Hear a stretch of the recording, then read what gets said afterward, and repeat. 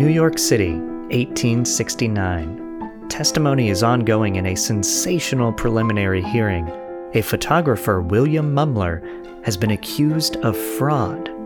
He was taking portraits of people, and on their photographic prints, the subjects would surprisingly be joined by an apparition. Allegedly, according to Mumler, this would be an apparition of a deceased loved one, a practice known as spirit photography. For those unaware of the phenomena, a simple search online will produce dozens, if not hundreds of examples of the practice. Today, these pictures from that era can look cheesy and fake, but in the early days of the art and technology of photography, people were more easily sold on the authenticity, especially with the popularity of a belief at the time, spiritualism. At the end of the seventh day of the hearing, the judge dismissed the case for lack of evidence. The prosecution failed to achieve their goals, even after calling celebrity witness P.T. Barnum, a self-proclaimed expert in humbuggery. It's worth noting that the judge thought spirit photos were fake, but Mumler's process was watched, inspected, and broken down by many experts, and none could figure out how Mumler created his ghostly pictures. Mumler's case is connected directly to our cultural beliefs with media today, and we still don't know how he did it. This is a study of strange.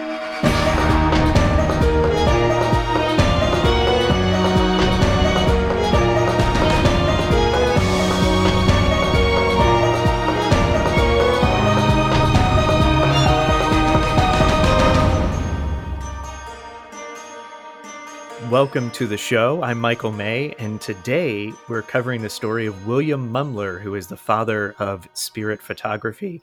And to talk with me today is filmmaker and my former co-host and co-creator of Autobiography and Autobiography Cold Cases on Motor Trend TV. Everybody go watch it. Is Timothy Donahue. Tall dweeb. Thanks very much.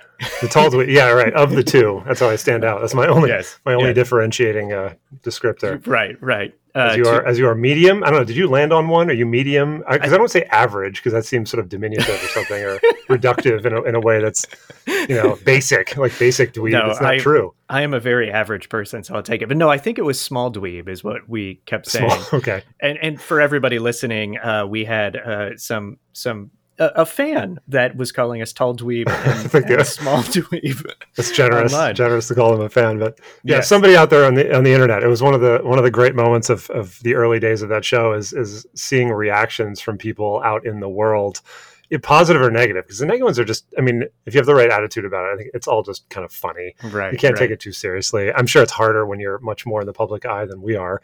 But yeah, it was just the choice of words was so fantastic. Like, yes. The tall dweeb and the other dude. It's just so funny. Funny. Anyway. Well, one of the reasons why I wanted you on one of my early episodes is because I can blame you if the show doesn't end up well. Like, I feel confident in being like, hey, it's Tim's fault. And the other reason, though, is because we're dealing with photography. You have a background in film. Didn't you work for Kodak? Was it Kodak for a while? Yeah, Kodak and Entertainment Imaging a number of years ago with our mutual friend Matt Lewis, who's a producer on Autobiography. Mm-hmm. But yeah, we did.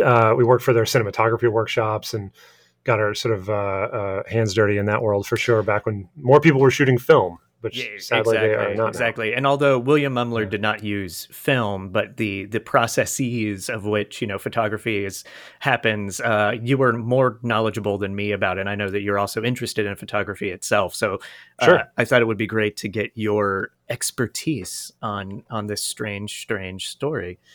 Well, I hope I can help. Well, we'll see. Yeah, it may all go down in flames, and it will be totally my fault. Even if you weren't on the episode, I would probably still blame you. So right, that's fair. Absolutely. So let me define spirit photography, which is pretty simple, but just to clarify everything. A picture or image that supposedly captures a ghost is what spirit photography is. And you can still define video or pictures that happen today in the modern era as spirit photography that, catches the weird image in the window, or a lot of people like to talk about orbs. Orbs. There you go. Those all fall into the classification of spirit photography, but today we're focused on the early days of the art of photography and the style dictated by the technology of the time with spirit photos. And you can look these up. If anybody's listening and curious, just Google spirit photography 19th century or spirit photography Mumler, and you'll see images that you've probably seen before without realizing it. And they're all rather, from a modern eye, kind of fake looking. They can be humorous. They can just be weird. But I've been fascinated with these for probably 10 years because there's just a really interesting tone. And even if they look fake, they're really creepy. And you can kind of guess, if you know anything about photography, it's a form of double exposure is how generally these early spirit photographers achieved this effect of this ghostly figure that would be on photos. The William Mumler story is an interesting one because it's very strange since no one ever figured out quite how he achieved his spirit photographs, but also it ties into conversations we're having today about believing pictures or videos. So in the modern era, we have social media, we have news, and we're all a little skeptical, no matter what your beliefs are, about what you see. You always want to investigate something more. But when photography first came out, people were heralding it as this like truth teller, this way to tell truth and be real. And Mumler is the first photographer that kind of made people question what they saw in photographs. And I just find that to be a really interesting thing because it really gets down to questioning the truthfulness of pictures. And some people believe and some people don't. No, I was going to say, in the age of Photoshop, once you've sort of heard that word and seen a few magazine covers in the last 20 years, you're just like, okay, it's all, and movies. I mean, and everything Absolutely. that's image related now is touched and sometimes very kind of aggressively, and it's really hard to believe anything at this point. It feels like it's so easy to manipulate, and deep faking and all that. It's at such a high level now that looking back at media from back then, it's very easy to go, oh yeah, it looks kind of fake. But we're so cynical now. I think looking at everything, it's hard not to be. Yeah, and this is the start of that. This is the start of that cynicism, because this spread very quickly because of the spiritualist movement, which I'll get into in a minute, just to give some background on everything. Mm-hmm. But people started to realize these can't be real for a number of reasons. It's really interesting to sort of see that human nature does not change, and now we're very cynical of things that we see in media. There are other spirit photographers that became quite famous. Probably the most famous one other than William Mumler is William Hope, who came around decades later. The interesting thing with William Hope, though, is that he was caught multiple times, but because spiritualists were very hardcore in their beliefs, as you can imagine. So even though William Hope was found to be a fraud many times, people still kept going to him and wanting his advice and wanting his pictures. But he was found many times where Mumler was never caught in the process, even after a lot of scrutiny. So today we're going to be asking, was he real? And if not, how did he make these photos?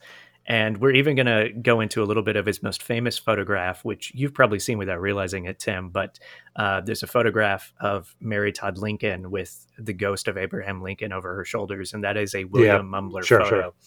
Okay, I've seen that, Yeah, so we'll talk about that a little bit. We will have to go on a couple of tangents later on in this story just to give some background on the spiritualist movement and also the history of photography. But before we do, let's go ahead and start on William Mumler's life. Okay. William Mumler was born in 1832. He became a jewelry engraver in Boston, near your hometown. You're from New England. Baltimore, vaguely. I got a lot of family in Boston now. Yes. Indeed. Same with me. Meaning I have a lot of family. I'm not from New England though. Okay. This is all relatable stuff. Yeah, this is all great audio.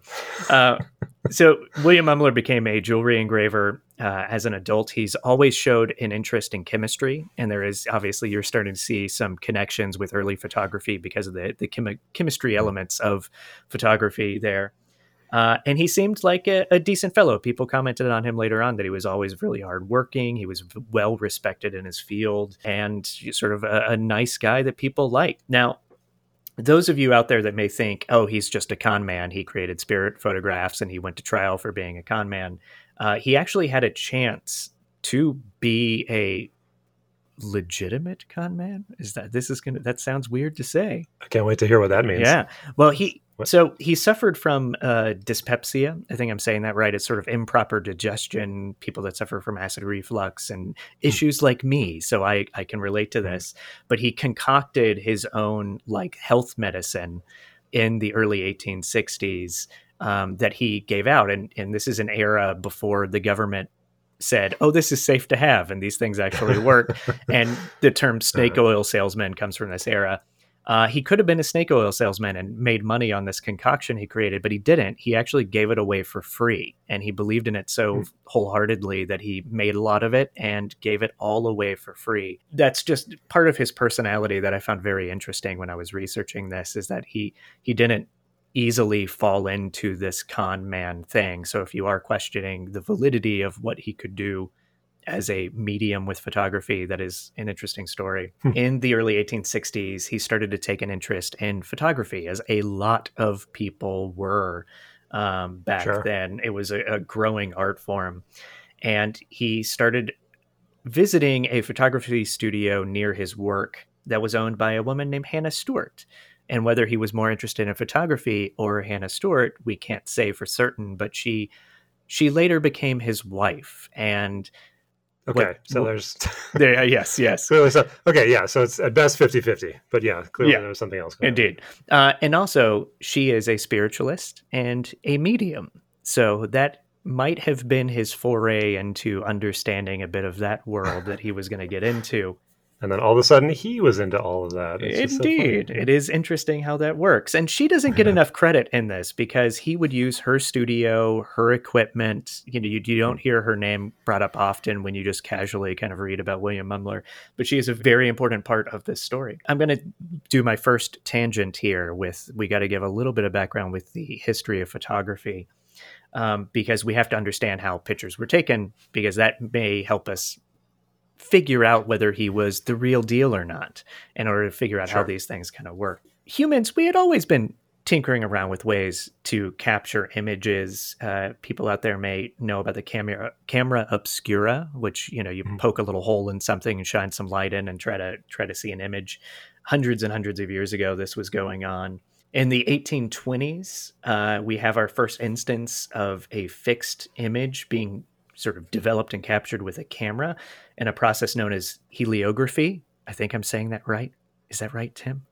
Oh, heliography? Heliography. Oh boy. See, I look all this up beforehand, everybody, but I can't talk. Tim will tell you how many takes we had to do on our TV show. I went Those to weren't all your fault. That's for sure. No, I'm terrible with pronunciation of words. It is, even after going to theater school and learning all that, I'm terrible. So I do apologize. I try my best. So this is using light sensitive materials to produce an images. And typically heliography was used in engraving, interestingly enough. It wasn't really being developed in terms of using it for pictures that we know of today. But this did lead to later Louis Daguerre, who everybody kind of considers the inventor of the camera, the modern camera as we know it, and his process with the daguerreotype. Daguerreotype, that's right. Yep. You got that one. That's good.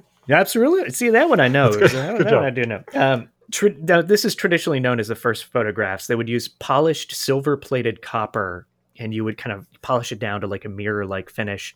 And you would treat it with chemicals that would make it light sensitive. And when it was exposed in a camera for however long it was deemed necessary to get the proper exposure, you would then fume that with mercury vapor and rinse it, dry it out, and seal that plate behind glass. And you would hopefully have caught an image. And it's a big process. I actually have modeled for a friend of mine who's an artist who was using daguerreotype and tintype photography, and he was tinkering around with those old processes, and it was so much fun to be part of that and see it happen. And also the chemicals are very scary. So it sounds very dangerous and yeah. borderline just flat illegal now, probably to even do it. It's like once you get into mercury vapor, it's like this is a bad bad thing to be around. But I don't do it outdoors, I guess.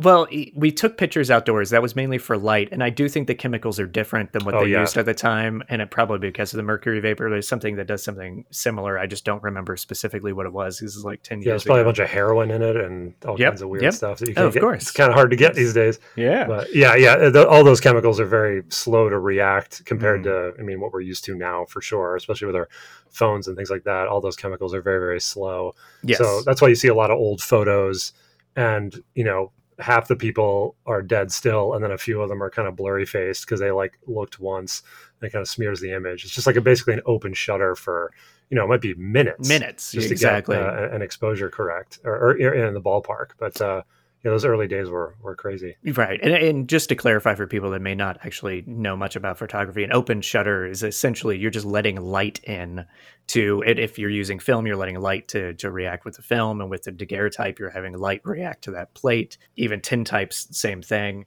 So the technology of photography, it was 1829 when the daguerreotype came out, I believe. And actually, not to nerd out for a second, but I think consider the first photograph is a picture of a busy street in Paris by Daguerre. And everybody's probably seen this in old textbooks and things, and you may not remember it, but you can easily find it online. But it looks like an empty street except for a guy polishing shoes down the road. But it was actually a very busy street. But because the exposure time had to be so great that all the movement of people walking and the carts and the horses, all of that, you just can't see any of it. It just looks like an empty street. And it was the shoe polisher that was actually in one position long enough to be captured on camera. It's really interesting. Yeah, it's funny. The decades after 1829 up through 1860-ish with William Mumler, the technology advanced very quickly. It became very popular. You had you had photography studios popping up on every corner of the major cities of the world, including the United States. So in Boston and New York, primarily, there were just dozens of photography studios. Now, Mumler used the collodion process, which is use a glass plate instead of that metal like on the daguerreotype. And you put chemicals on it. You kind of wash it with chemicals. You expose it to light in a camera, and this creates a negative. And that glass plate can be recycled. So they would take a picture, you would get it on the glass plate, and then you could make copies. And then once you made a handful of copies, you would clean that plate and you would use it again for later pictures.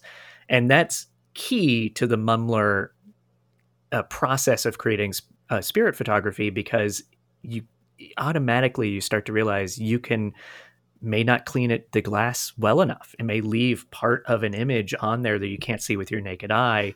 And then when you develop the next picture on top of it, you may get this double exposure type effect that looks ghostly and weird. Sure. And so that's the first kind of theory to think about when we understand how Mumler was actually taking pictures. So when 1860 comes around, we also have to take just a quick note of new technologies, Morse code, wiring, all the forms of photography. And before that, none of that existed. So things like the art of photography and Morse code, they seemed supernatural to people. So we're starting to see this in the zeitgeist of the time. This all paints a picture of the world of how photography was quickly being seen as a way to remember, capture. There you go, Tim. Yeah. See, I know how to host. I wrote that word. Yeah. That was my word. I'm always making you say that. Yes. Hey, Tim, and making me say capture. Actually, what were you? Was that capsular? Capsular? No, I was just going to say capture. Oh, capture. I'm sorry. Yeah. Okay. So this paints a picture of the world and how photography was quickly being seen as a way to remember, capture, and extend connection with loved ones. Because before this, people had to sit down and pose for paintings, which took a long time. They were very expensive. Photography. Yeah, not many people could do that, I imagine. No. So photography changed all that. And we think it's annoying to sit there for a long picture like they would have back then. But if you think about posing for a painting, or the fact that anybody in your family can take a photo, it changed the world. It really changed the world. Back to William Mumler here. he starts going to Hannah Studios. He starts going to Hannah Stewart's studio more often in Boston. He's learning photography. He's taking more and more pictures. He's learning his own skills and technology and style and tone and what to do.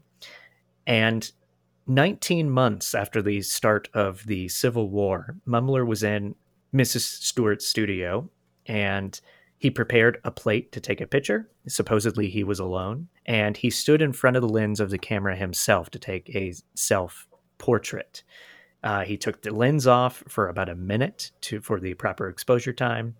He then put the lens back on after a minute, went to the dark room, and he started developing that plate, and a ghostly image of a woman appeared in the chair in front of William Mumler. Now, allegedly, Tim's favorite word, allegedly, William Mumler thought that he made a mistake. He didn't jump to the conclusion that, oh, it's a ghost. He was just like, oh, I didn't clean the plate well enough.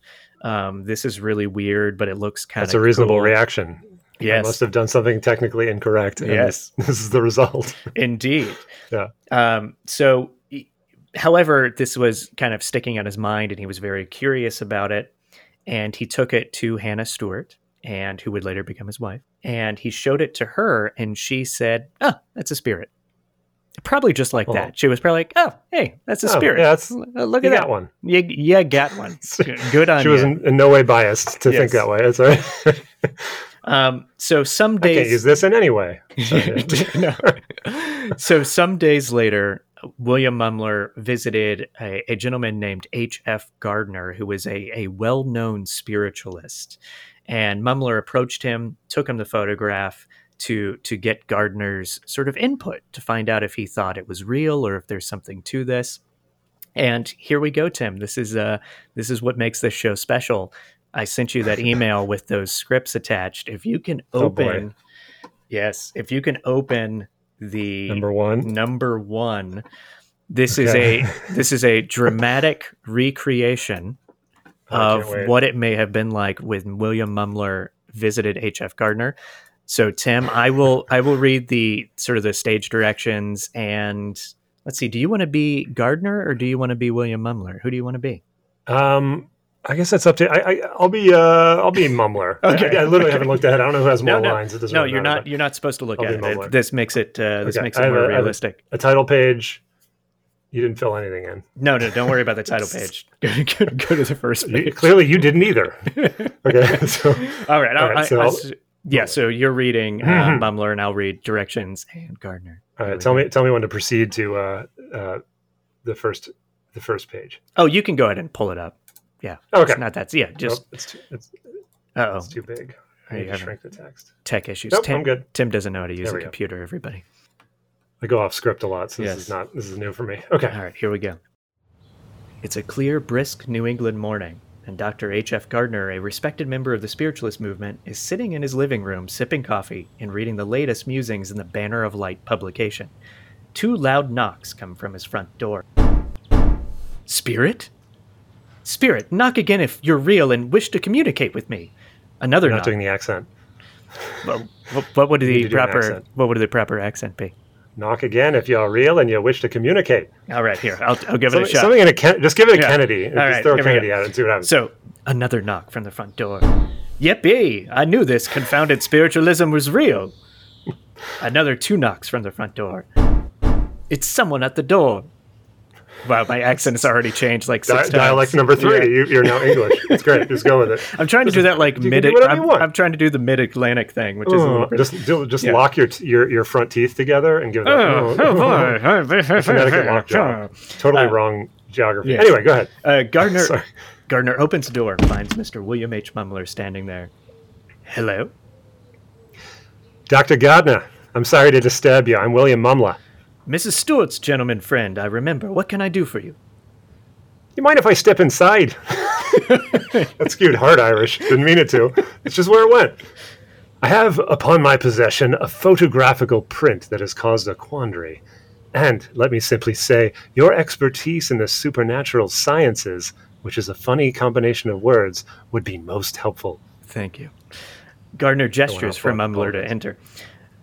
In Gardner's living room, moments later, Gardner is holding a print from Mumler's self-portrait and is staring intently at the ghostly figure thereupon.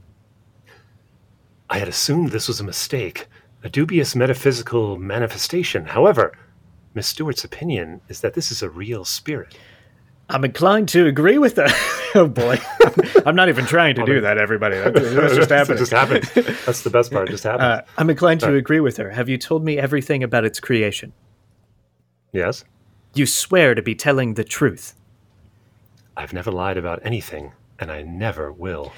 Do me a favor. Please write down the details of you've shared on the back of this print, and I will share it with the highly esteemed peers for their inspection. Mumler talks as he writes the following. This photograph was taken of myself, by myself, on Sunday, when there was not a living soul in the room besides me. The form on my right I recognize as my cousin, who passed away about 12 years since. Very well. I think we nailed. Oh yes, exactly. I think we nailed that recreation. I think we very little to trim. That's good. Yes, I think we sounded exactly like what they did. Like 11 different people. Yep. trying to do that. That's the way people spoke back then. They don't have recordings from back then. I actually think that's the way everybody spoke. Unless they happen to have a wax cylinder rolling at the very moment, which would just sound like from like 30 feet away. Mm-hmm. And it would be too fast or whatever. But so the interesting thing here that happened to Mumler is after he visited Gardner, he kind of put it in the back of his mind, didn't hear anything for a while. And then about a week later, he found those exact words that he wrote that you read at the end on the back of that print. He found those printed in the Herald of Progress, a spiritualist publication based in New York City. And then those words and the picture were also shared with other spiritualist sort of magazines and newspapers of the time. Viral. So, it went viral. Yes, the viral of the 1860s. Right. It probably took about 3 months, but it went. Yeah, it was for the day. That was quick. Yes. So Mumler had kind of been a non-believer, and again, quote unquote, allegedly had been kind of embarrassed when this information spread around, and his words were being quoted in these newspapers. Until it's a nice until money became involved. Dun, dun, dun. So I'm guessing that's conjecture on my point. Anyway, you're right. It's a safe bet. So one day, safe bet. It is a safe bet because one day he showed up to Hannah Stewart's studio, and the place was packed with spiritualists, and in the middle of the crowd was Hannah, and she could not wait to have William Mumler come in and introduce him to all the potential clients that were in her studio. None of this is shocking.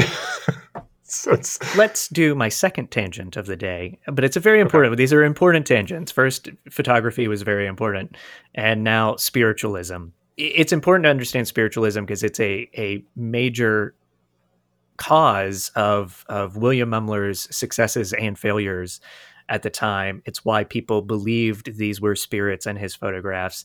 And spiritualism, we don't think of it as being this really influential thing today, but it was a major, major movement in the United States and then spread to the rest of the world in the mid-19th century. And the history of spiritualism, honestly, should be its own episode one day because it's fascinating, it's weird, it's strange, there's crazy stories. And essentially what spiritualism is some people call it a religion, but it's the belief that we, the living, can communicate with the dead. And I cannot stress, again, how big of a movement this was. It's said that about a third of the United States in the 1850s considered themselves spiritualists. And it's very American in the sense that it's open to all backgrounds, ethnicities, religions.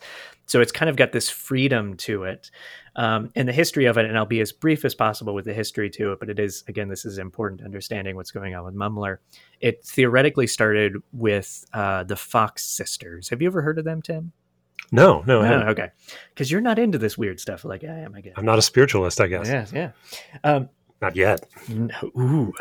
Now I'm going to see if you can get me by the end of this. You've got an hour. Yeah. So the Fox sisters, there were actually more than two Fox sisters, but two of them are kind of the most famous because they're the ones that were supposedly mediums talking with ghosts, and a third sister kind of helped manage their careers. And this started in 1848 in Hydesville, New York. So the Fox sisters, they basically heard rapping sounds, like knocking, weird noises in their house. And they claimed to their family that the noises were coming from an outside source. And their mother was like, "Oh, is this a spirit?" And the sisters were like, Yep, Mom, it's a spirit." Yeah. Yes, it is. Yes, it is. And the sisters, this kind of, it grew kind of rapidly and spread and changed. The sisters started talking to spirits. They became mediums before a medium was really a known thing. And they claimed that there was a spirit named Mr. Splitfoot. And later the spirit in the house, they claimed was a murderer, like there had been a murder and there was a body hidden in the walls or under the floorboards or something like that. So already you can kind of guess just by my weird, vague anecdote that their stories changed very quickly. And I don't mean to, people that may be spiritualists listening to this episode, I don't mean to say anything negative about your beliefs, but it is interesting that stories changed very quickly with the people that invented spiritualism. Word spread about the sisters and their talents to communicate with the dead, and people began to come see them. So many people came to come see them that the family had to move, like they had to hide essentially because too many people were showing up to the house. And the sisters began basically having shows, and a lot of their shows it initially involved the kind of rapping, the knocking sounds and things like that. Oh, did I just scare you? Was that? I'm starting to believe, Michael. I'm starting to believe. Where did that not come from? Clearly a ghost. It wasn't just a person or literally anything else. Yes. It just occurred to me that doing this remotely, because Tim and I are not in the same room, is that I could do some weird ghost effects and have you believe. Since we have. Are there any camera filters on this? Yes. So why were so many people interested in this movement? And I would say that we always have been. There's ghost stories, there's vampire stories in history, there's folklore going back to the beginning of human nature that always shows an interest in kind of supernatural forces. And I would also say some of the most popular reality television in the history of cable networks are ghost hunting shows. And that honestly is a kind of a modern day take on the belief of spirits and communicating and seeing ghosts. So again, human nature doesn't change. This is something people have always been interested in. And in the mid 19th century, you also have the Civil War. And the Civil War played a huge component of the spiritualist movement. Even though there was a bit of a peak of spiritualism in the 1850s, it started to die out. Then the Civil War happened and it picked back up again, because so many people in the United States were obviously being affected by the war and just mass grief. I mean, across almost, I doubt there are many people who weren't affected by the Civil War. So you have that kind of uptick of just, terrible sorrow and missing people and loved ones and, these terrible things happening. It makes sense that there would be a desire, even if in the moment you felt like, okay, maybe if this isn't real, but maybe if there's a chance that it is, I'm going to explore it, because, if there's a shot at communicating with somebody one more time, you're going to do it. Indeed. And that goes to the whole nature of this story. That's why people wanted to go to William Mumler and get photographs. They wanted to see a deceased loved one that they missed, and they wanted to have connection to that person. And that's where in the spiritualist movement, the seances started happening, mediums became a thing, and people keep communicating to deceased loved ones all throughout this. And this kind of, the spiritualism really started to die off kind of after World War I. But it is where, and again, in our modern senses, when we see a movie or read a story where there's a seance and, you're circled around the table, and the movie The Others comes to mind because there's a great seance scene in that at the end. All of our understanding, or what we think happens in seances and what happens with mediums, that all came from the spiritualist movement. Everything we think of in terms of how people communicate with the dead, or if we believe that sort of thing, how they communicate with the dead, it all comes from this. It all started with the Fox sisters. It is worth noting that later on in their lives, one of the Fox sisters actually started showing people how they pulled off the knockings and were mediums. They were faking it. Or at least that's what some people say, including one of the Fox sisters. And you can see pictures of them. You can see furniture they built to kind of create some of these effects happen without being caught. Well, it's no wonder that people like Harry Houdini was kind of famously anti-spiritualist and basically was on a crusade to prove all of this was just nonsense. You know, like, that's the right person to be investigating this, whose entire life is centered around, illusions that he wants people to believe and not be able to understand how they happen and all that kind of thing. So it meshes completely. Like, I feel like, one more sort of weird or bad childhood experience and he takes a slightly different tack and all of a sudden he's like the absolute king of spiritualists. He devoted his entire life to, tricking people in a way that was meant to sort of pull one over on them, as sort of a ruse, as opposed to just sort of like, I'm going to do these fantastical, amazing things. But I think it's so interesting that, and not a surprise really that he ended up as the sort of like the Ghostbuster, as it were.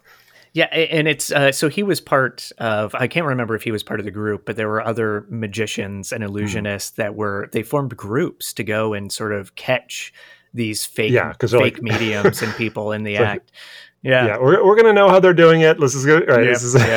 And it was it wasn't because they were trying to like ruin the careers of these mediums. It was because mediums are preying on people that are going through something. They're preying on grief.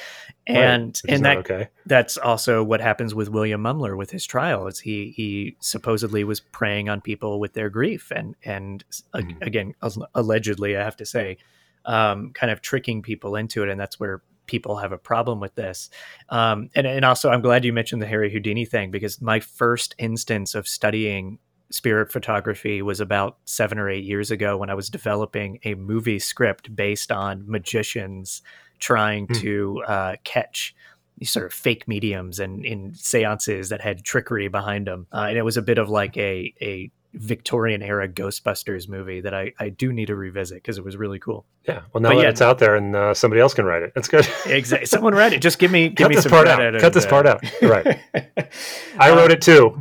Yes. Don't know what it's called. Can't give you many details, but definitely at least 50%. Indeed. Sorry. Anyway.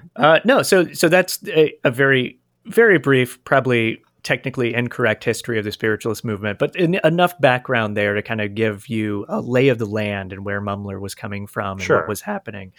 So in terms of Mumler, we sort of left him off where he entered Hannah Stewart's studio and there was a crowd of people that wanted to talk to him and wanted to find out what he can do. And, there might have been that cha-ching moment where he heard the cash register noise. Oh, for sure. I think that entire household was feeling that. I mean, obviously, all these new clients are coming in. They all are fascinated by this thing. It's sort of a curio, and I'm sure everyone was just seeing mass potential in this, whether they believed in it or not necessarily. And I would guess that at the time, even if he was like, "Oh, this is just kind of a," it may have been a technical accident that resulted in this sort of fantastical seeming thing. It all probably seemed fairly harmless. Didn't seem like, he's like, I'm going to go commit fraud now. It was just like, it's kind of like a funny thing and we're just going to do this. It's kind of like a parlor trick and everyone's having fun with it. Right. But then it probably grew and spiraled out of control a little bit is my guess. So I would imagine that they didn't have sort of purely bad intentions from the jump, but it was more like, people are interested in this. Let's just kind of see where it goes. And then all of a sudden it's just completely out of control. Yeah. And I kind of, we can talk about this a bit later, but you just said like, you can imagine that it probably didn't start with bad intentions. If he's fake, and I just want to clarify that because there are people that do believe in this stuff and I don't want to offend anybody. I do not believe that he was actually taking photos of spirits. That is, if that's not clear already. Can I offend people because I'm a guest? Yes. I'm impermanent, so I can speak. I'll speak for you. Yep. What Michael's trying to say is that my translator. What he can't say otherwise the sponsors will disappear. Indeed. But no, sponsors would bail on that? Anyway, never mind. No. I think it'll be fine. No, but I honestly don't believe he ever thought he was doing something with bad intentions. Even if he was a fraud, I don't think he thought he was hurting anybody. I think he thought he might have been bringing some sense of joy or something to his clientele. So Sure. I do think it's worth mentioning that. Like, I don't think he's an evil person, even if he was a fake.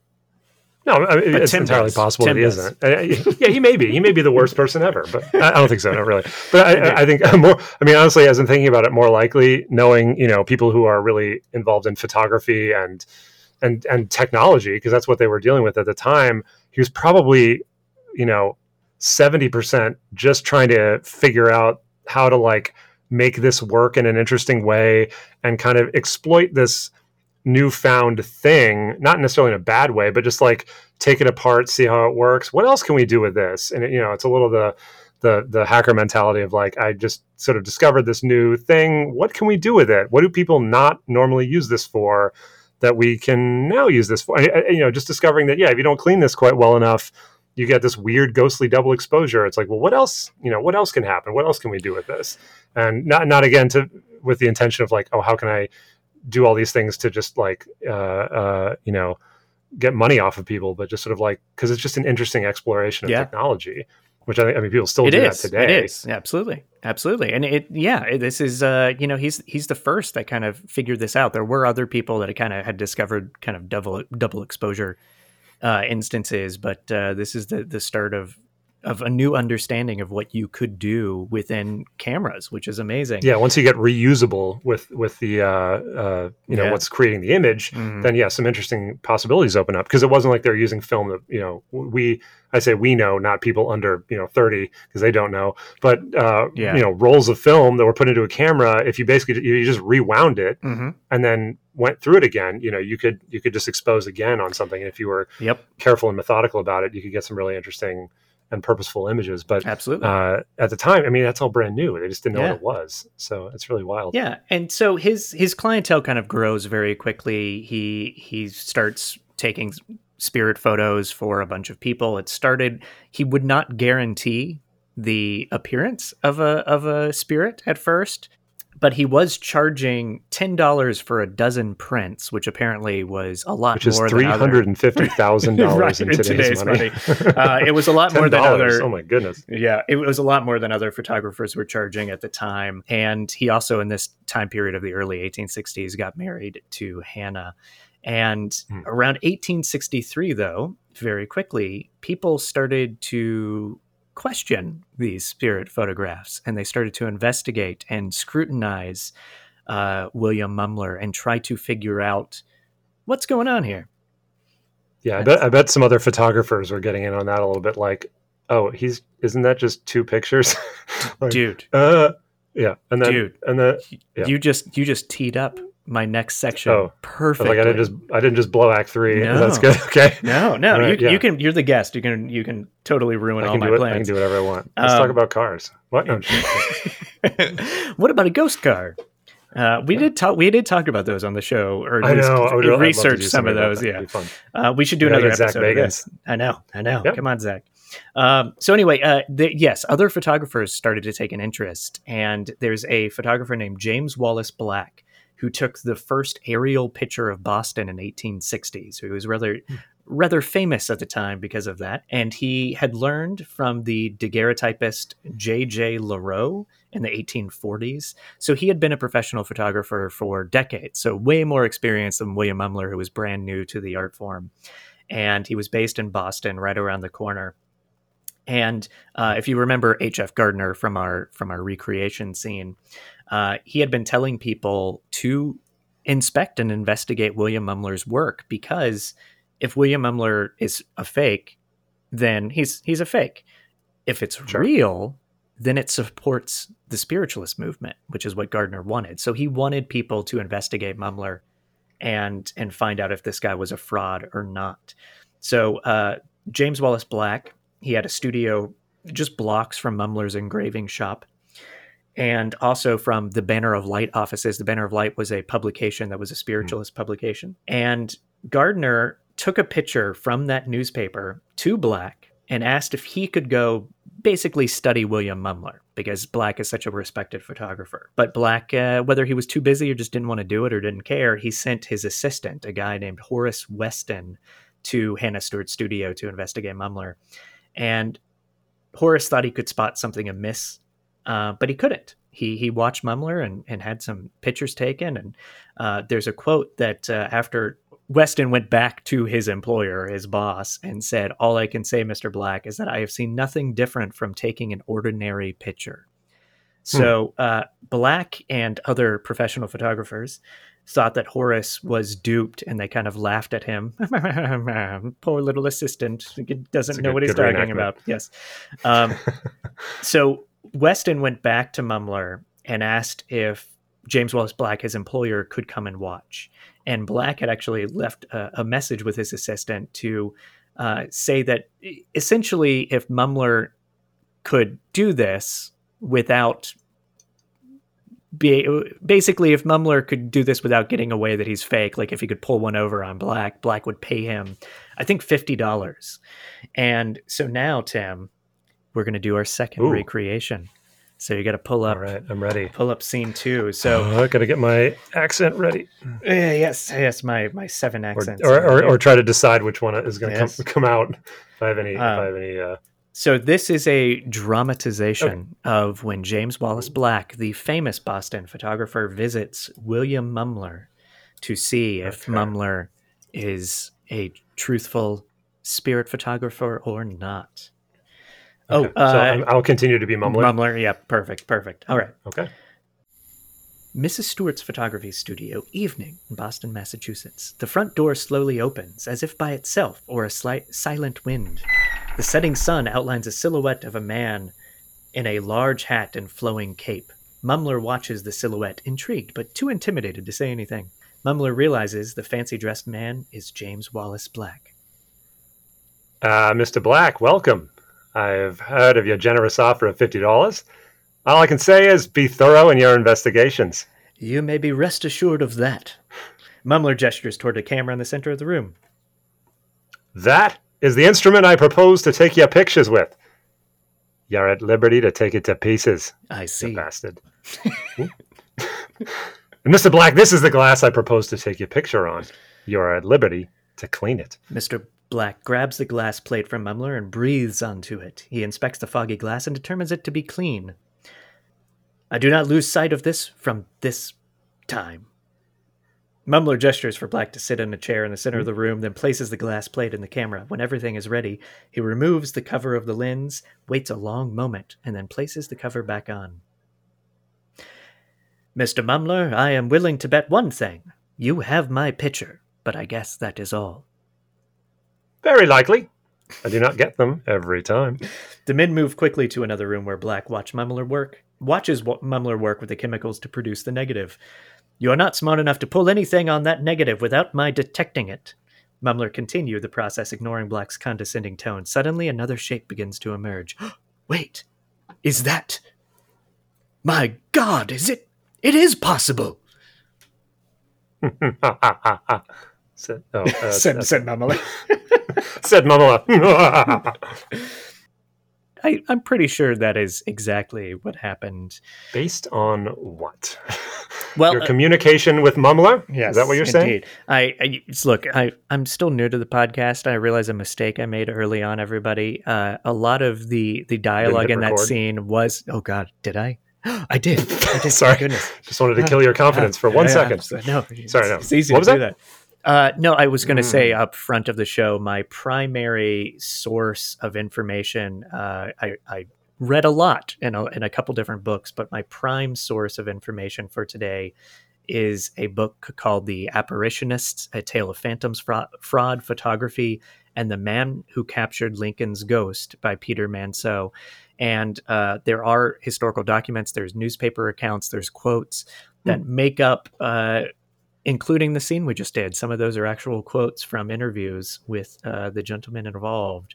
So, I had a lot of fun with the language from back then. It's pretty cool. Cool. So anyway, Mr. Black was not the only photographer to investigate William Mumler. There are a number of others that I won't get into. Just briefly, there's a guy named L.H. Hale, Andrew Jackson Davis, who was not a photographer, but he was a famous spiritualist. There's just a bunch of people that went and visited William Mumler and tried to figure out how he did it, and they could not figure it out. And they inspected his glass plates. They tried to watch him to see if he was pulling a fast one on him. And again, no one was ever able to kind of find out how he did this. I mentioned Andrew Jackson Davis, who was a famous spiritualist. He was known as the seer of Poughkeepsie. And he sent a guy named William Guy, I think that's how you say his name. Write in. Let me know, everybody. Email me. Let me know if I need to say that name differently. Any William Guy fans out there? Yeah. Oh, I'm sure people know this story, so it is possible. So Guy watched Mumler very closely. He even helped clean the glass plate and prepare the camera, and he set for a lot of pictures for William Mumler. And Guy saw his father in the photos that were taken of himself, a father he had not seen since he had left Germany many years previous to that. And so that's a worthy note, because if people think that Mumler may have been taking other photos of these relatives and using those for the double exposures, this guy did not have a picture of his dad. And William Mumler definitely wouldn't have. That would be impossible at the time. So this was taken as an endorsement of the legitimacy of William Mumler at the time. However, around 1863, a spiritualist editor named John Lathan was at the Banner of Light offices, and he saw a Mumler picture from one of the publications. And it showed a woman named Mrs. Blossom of New York, and she claimed that her mother was the spirit in the picture with her. And the Banner of Light was using this picture as proof of, the legitimacy of spiritualism. Lathan thought he had seen the picture before, or the picture of the spirit before. So he and a friend of his named Mr. Pollock went and visited a woman that they thought was the ghost. Essentially, the ghost was a real live woman, not Mrs. Blossom's mother, but a real live woman. And they visited her, and they showed her the picture. And she didn't like that she was being used as a ghost. And they asked her, like, well, where did this image of you come from? And she actually knew the picture. So she was able to go and get a copy of this picture that was taken of her. And she showed it to the guys and said, this is the picture. And sure enough, it matched the ghost in this other photo. And Latham and his friend turned the picture over that she gives them. And on the back of it, there is the words, Mrs. Stewart's Photographic Gallery. So the original picture that was used as a spirit was from the same gallery that Mumler was taking his photos in. And that is where we're actually going to end part 1 of the story of William Mumler and spirit photography. I'm going to release part 2 at the same time as part 1, so if you want to keep listening to Tim and I chat about spirits and ghosts and photography, just click on that and keep going. Thank you all so much for listening to A Study of Strange. If you enjoy this type of content, please subscribe, rate, and review. You all know how important that is for a podcast to be successful. We also have a Patreon page with additional exclusive content, and there's show notes and information about all of that on astudyofstrange.com. You're also welcome to reach out with ideas, reactions, theories, even episode ideas. Send me a message at astudyofstrange@gmail.com. Coming up, not only do we have part 2, but we also have a very special guest who's an expert on the Biggie Smalls murder, who is going to chat with me on the episode after we finish part 2. And then after that, we have a story that I've always wanted to explore about the Bennington Triangle in beautiful southern Vermont. That is very interesting as well. So thank you all again. Thank you, Tim. And keep listening, I guess. What do you say at the end of these things?